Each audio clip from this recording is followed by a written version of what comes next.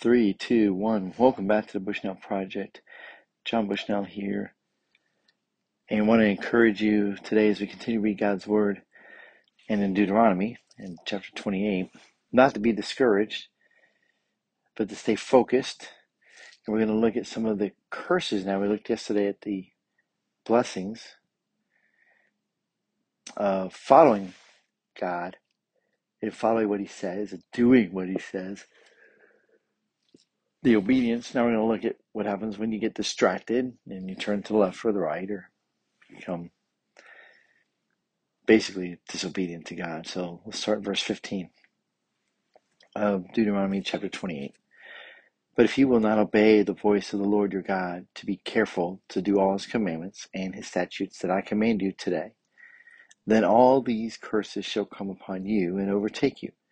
Cursed shall you be in the city, and cursed shall you be in the field. Cursed shall your basket and your kneading bowl. Cursed shall be the fruit of your womb, and the fruit of your ground, the increase of your herds, and the young of your flock. Cursed shall you be when you come in, and cursed shall you be when you go out.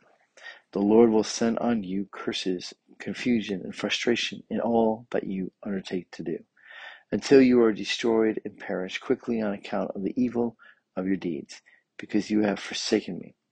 The Lord will make the pestilence stick to you until He has consumed you of the land that you are entering to take possession of it. The Lord will strike you with wasting disease, and with fever, inflammation, and fiery heat, and with drought, and with blight, and with mildew. They shall pursue you until you perish. And the heavens over your head shall be bronze, and the earth under you shall be iron. The Lord will make the rain of your land powder. From heaven dust shall come down on you until you are destroyed. Now that's a dust bowl of drought, right? Verse 25. The Lord will cause you to be defeated before your enemies. You shall go out one way against them and flee 7 ways before them. And you shall be a horror to all the kingdoms of the earth.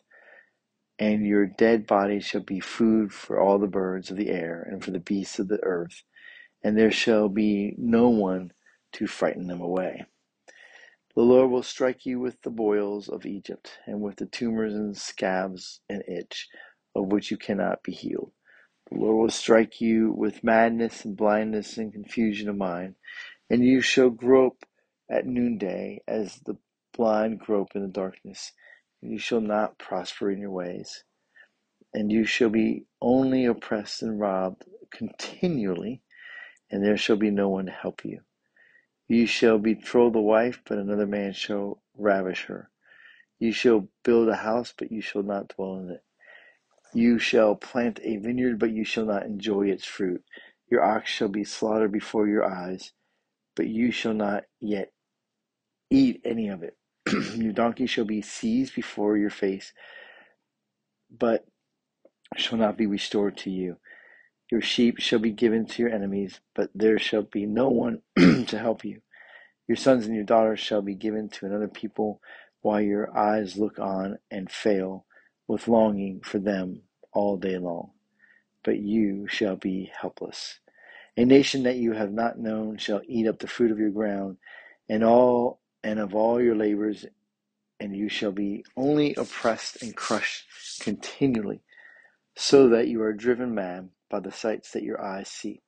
The Lord will strike you on the knees and on the legs with grievous boils of which you cannot be healed, from the sole of your foot to the crown of your head.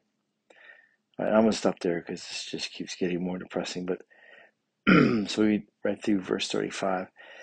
Now I want to reiterate here that Moses is preparing the people to go in. They are to be holy, separate, different from all the other peoples of the earth. They're to care for one another, and they're to care for the sojourner, the widow, the orphans. They are to be diligent. They're to work 6 days a week. They're to worship God holy 1 day a week. They are to be God-centered.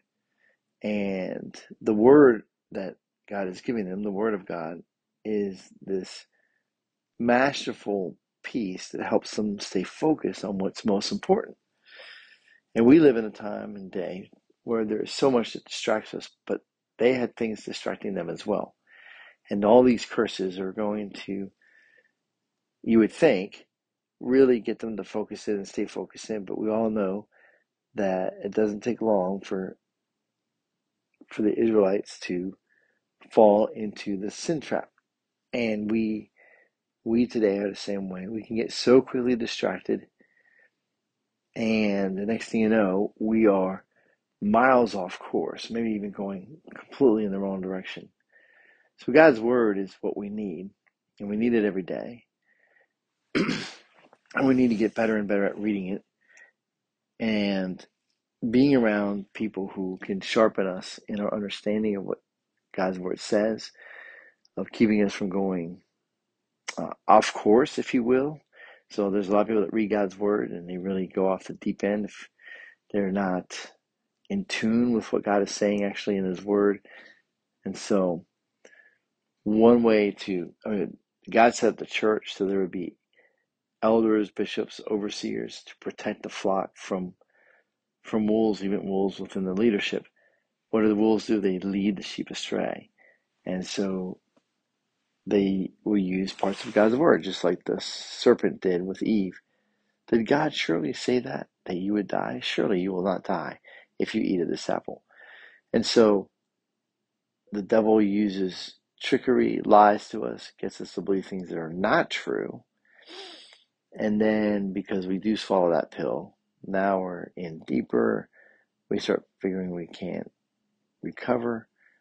But there is a way to recover from sin, and that is to repent, turn from those wicked ways, cry out to God for mercy, and go hard after God by reading his word, by praying, and by being around those like-minded believers.